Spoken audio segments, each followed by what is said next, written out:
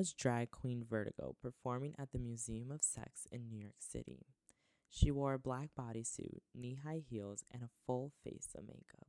But drag performances, which normally take place in bars and nightclubs around the world, are about more than just dressing up.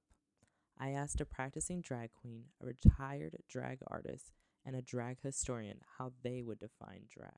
And I define drag as a theatrical event that explores gender. I would probably say that drag is a artistic form of expression through impersonation and performance, idolizing a certain concept or idea or emotion, and conveying that through some kind of physical form, so that way others can appreciate it and see it. Drag to me is gender in a performative way, but like pushed to an extreme. You know what I mean? And not necessarily that the gender is extreme, but simply that the performing of that is extreme. Drag is an art form that is personal to each individual artist. From the early Shakespearean days to now, drag artists have garnered legitimacy in their work both on a national and international scale.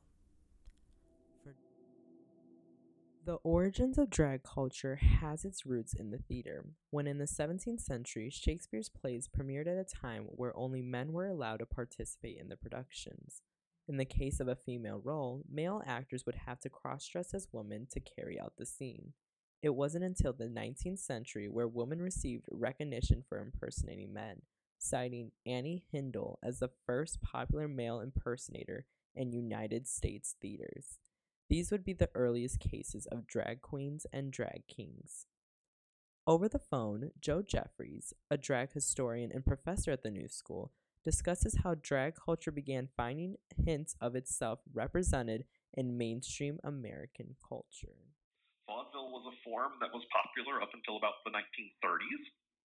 And vaudeville was, it was a variety show. So you would go to the theater and you would have 8 to 12 acts, and you would have jugglers and singers and dancers and seal acts and dog acts and, any type of act that you could do. It was kind of an America's Got Talent situation, And always popular on those bills would be drag performers.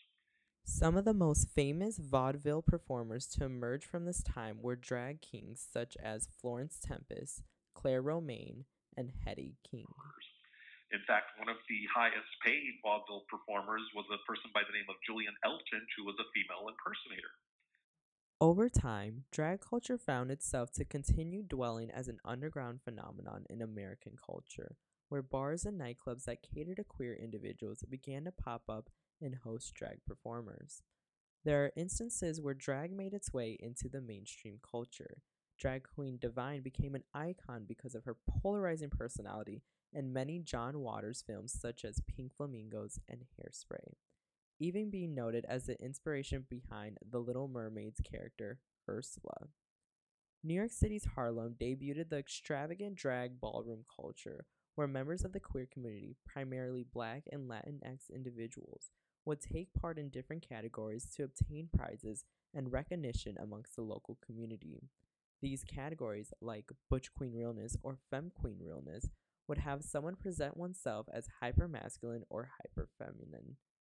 These were depicted in Jenny Livingston's 1990 cult classic documentary, Paris is Burning. But what really got things rolling and really shook up the scene was when RuPaul was signed to his first makeup ad campaign for Max Cosmetics, and he was the first drag queen to ever do the Viva Glam campaign, and that was big.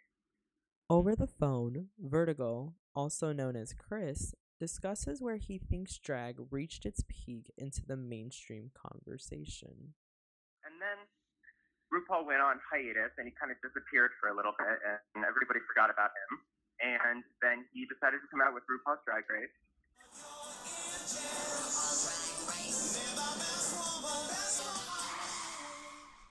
RuPaul's Drag Race is an American reality competition television series hosted by one of the most famous drag queens today, RuPaul Andre Charles. The show documents drag queen contestants competing against each other through a series of challenges each episode to obtain a cash prize of $100,000 and the title of America's Next Drag Superstar. RuPaul's Drag Race is primarily the reason why drag has took off and been such a big thing, because a lot of I feel like a lot of like mass appeal and what makes people famous and stuff is exposure. And if you don't put something out to be exposed or seen by other people, then nobody's really going to know it exists. And that's what makes something a cult classic. Being exposed to a wider audience on RuPaul's Drag Race has granted over 120 queens more opportunities than they had before.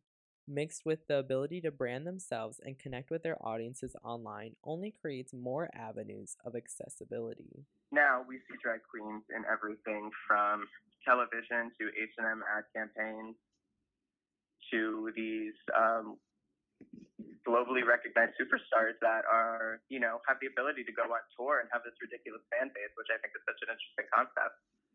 And branding and marketing themselves makes it easily approachable for a younger crowd. And the younger crowd is what's going to shape society and this generation as they grow and evolve. So if that's brought to them and normalized, then it's going to be something that appeals to them and something that'll probably stick around like a social trend. Joe Jeffries teaches the course RuPaul's Drag Race and its Impact here at the New School.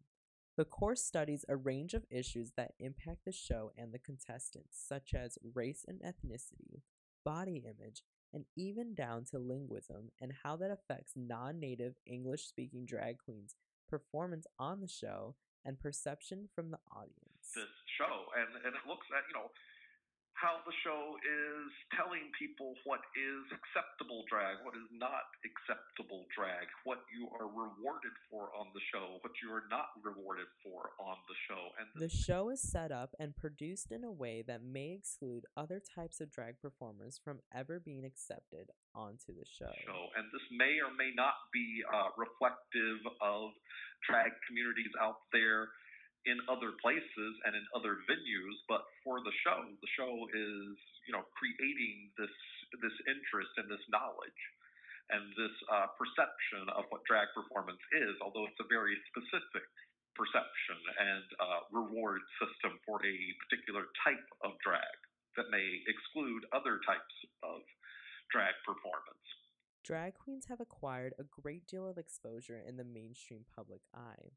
But with the success of drag being discussed more, it has created a polarization between how much attention drag queens receive compared to other types of drag artists. Yeah, I think that female-bodied drag queens or female-identifying drag queens are pushed out of the picture, and that's been talked about a little bit on Drag Race, but also drag kings haven't had their moment yet. And that, even when, I don't know, it still feels like a joke point to me. Elliot Sandbadge, a retired drag artist by the name of Urban Milky, discusses how even in the realm of the show, more visibility is needed. But Drag Race also feels so much less experimental, and I feel like a lot of lesser known local queens here and in general are very experimental and are pushing boundaries that Drag Race isn't ready to or will not push. In terms of where the future of drag culture will go, that is up to interpretation. And so this is how drag performance is perhaps going to help us in the future to understand that it isn't simply male and female. There's a whole range, a spectrum of possibility out there.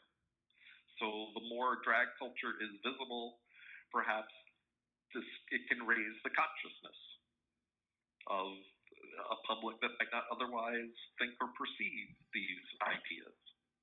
Nowadays, drag artists can be seen not only in the club scene, but also branching out and debuting in television and film, starring in fashion and makeup campaigns, and even engaging with audiences on various social media platforms. Drag has gone from being a subculture to part of the mainstream.